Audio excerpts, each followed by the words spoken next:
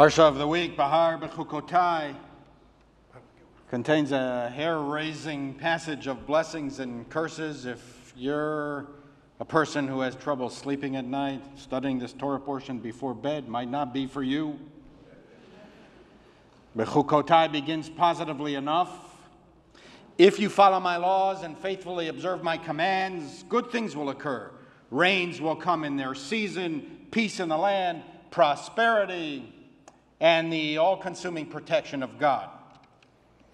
But true to biblical form, this optimism is followed by a much longer and much more vivid passage of foreboding, reflecting the Bible's basic understanding of human nature, that we are much more likely to do the right thing if we are frightened into it rather than rely on the better angels of our nature.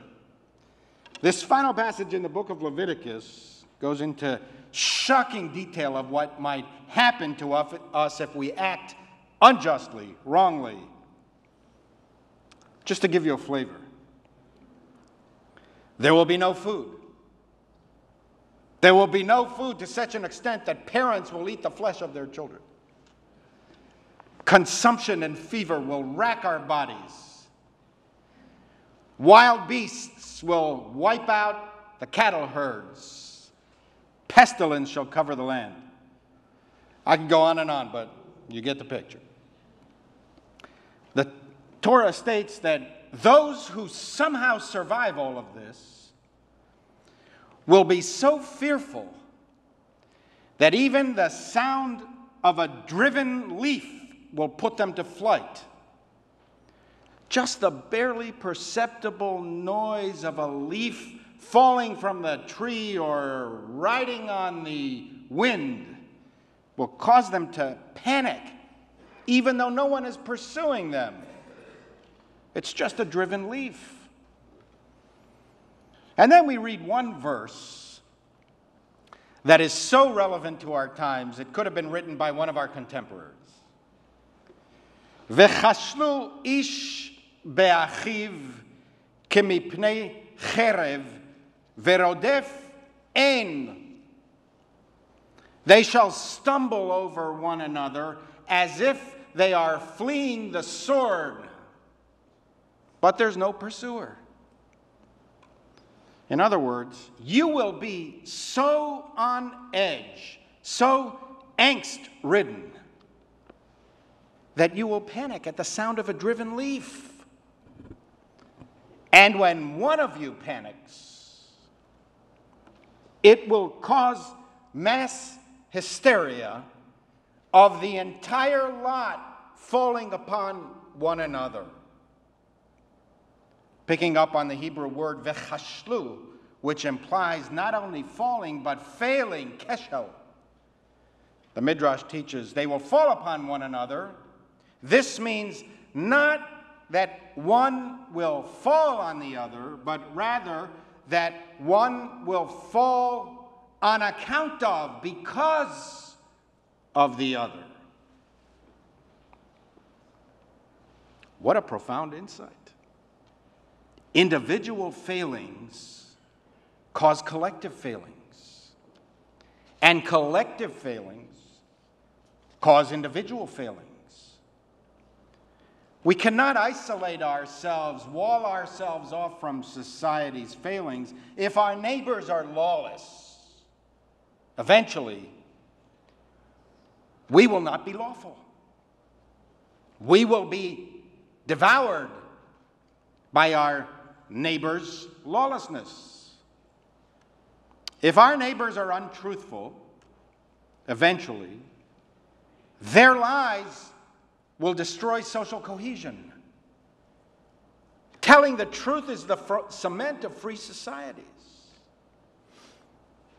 If we undermine the concept of truth, if everything is alternative facts, you're entitled to your version of truth and I'm entitled to my version, then we undermine the social trust required for liberty. And eventually, the lies of political leaders, the untruths of corporate leaders, the falseness of conventional and social media will cause society at large to fail. When we can no longer rely upon agreed upon truths, we've taken the first step towards fascism, the imposition of an authoritarian truth by an authoritarian figure. In the words of the Midrash, the individual will fail on account of the other. I will be unable to be truthful if all around me are lies and subterfuge. V'chashlu ish be'achiv, we will fall over each other on account of each other's failings. We rely on others. We have no choice. The individual knows practically nothing. You use computers all the time. Did you awake one morning and say to yourself, I think I'll invent a computer today? Do you have a clue what's actually in the computer and what makes it work? Cantor Singer mentioned, thank God for air conditioners. Do you know what to do if it malfunctions? Can you manufacture its parts? Do you even know where its parts came from? Do you take a shower today? Do you know how to manufacture a faucet? Do you know how to get water from clouds directly into your sink? Can you do it yourself? Do you know where soap comes from? Do you take a pill today? Perhaps blood pressure medication or a statin? Do you have any idea what is really in those pills? Can you produce them yourself if you had to? They keep you alive. What is a statin anyway? Sounds like some kind of electrical phenomenon. You know, during the thunderstorm, I could literally feel the statin in the air. Even our opinions are mostly constructed on air. We're ignorant of the basic facts and subtleties of the human condition. So many people have such strong views on how to solve the Israeli-Palestinian dispute, and they can't even identify Israel on a map. That's not to say that we should just withdraw from the world because we're too ignorant to justify even being alive. It is to emphasize that we are interdependent. Our views are informed and often determined by others' views. It can't be any other way. I'm not an expert on Islam. I know practically nothing about India or Pakistan. How do you know that climate change is real, let alone a threat to the future of the planet? Are you knowledgeable enough to tell the difference between a nimbostratus cloud and a cirrostratus one, let alone the physics of weather?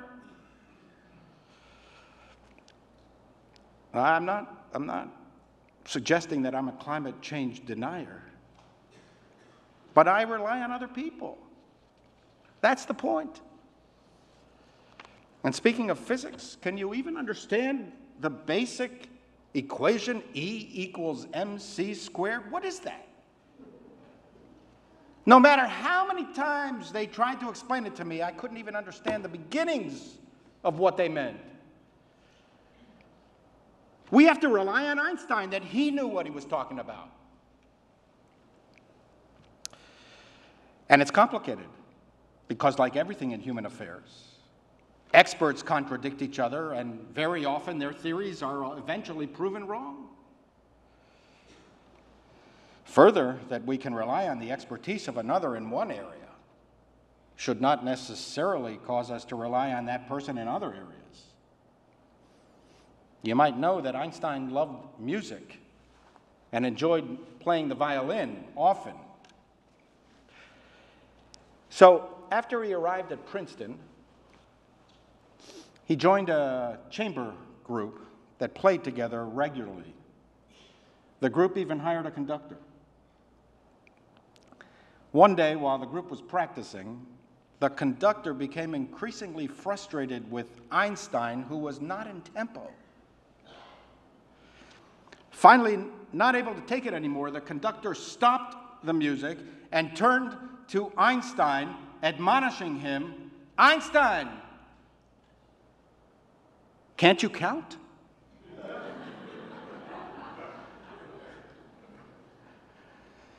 Sigmund Freud, who was so proficient in the workings of the mind, couldn't do physics.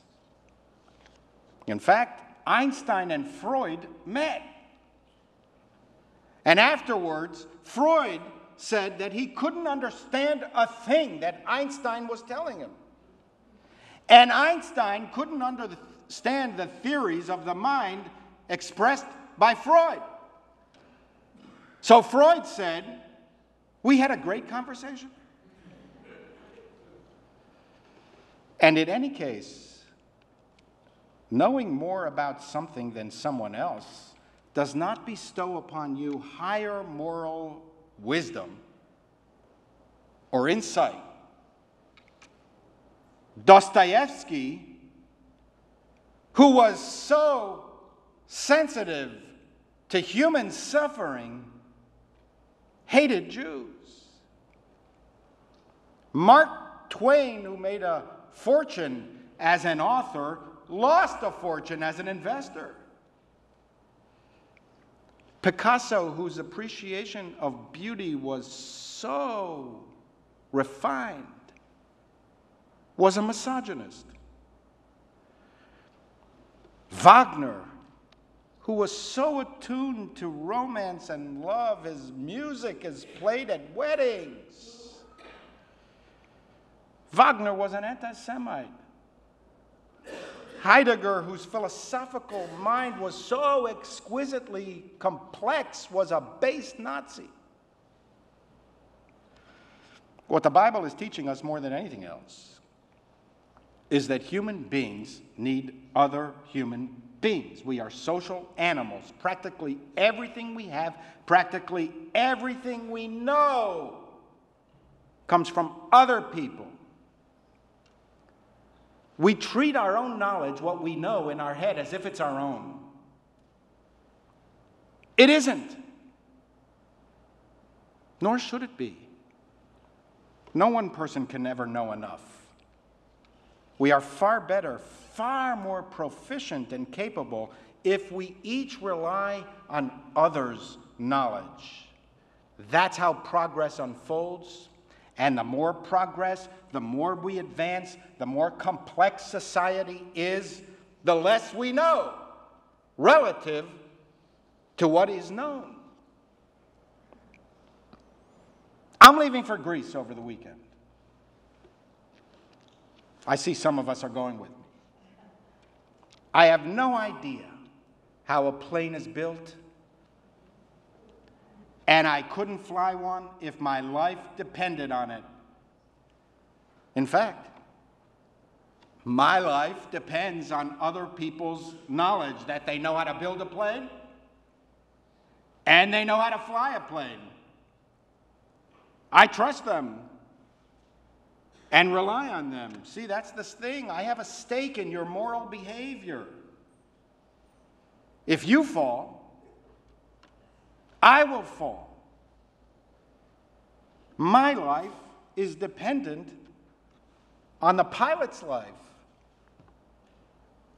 I know nothing about the pilot, and I know nothing about his moral uprightness. And once these assumptions fail, we will fall all over each other and on account of each other. And even at the sound of a driven leaf, we will panic. Who doesn't think twice before going on a plane nowadays? We will panic even when there's no pursuer, because we've lost faith in each other. Martin Luther King said it this way: we are caught in an inescapable network of mutuality, tied into a single garment of destiny. Whatever affects one directly affects all indirectly. I can never be what I ought to be until you are what you ought to be. And you can never be what you ought to be until I am what I ought to be.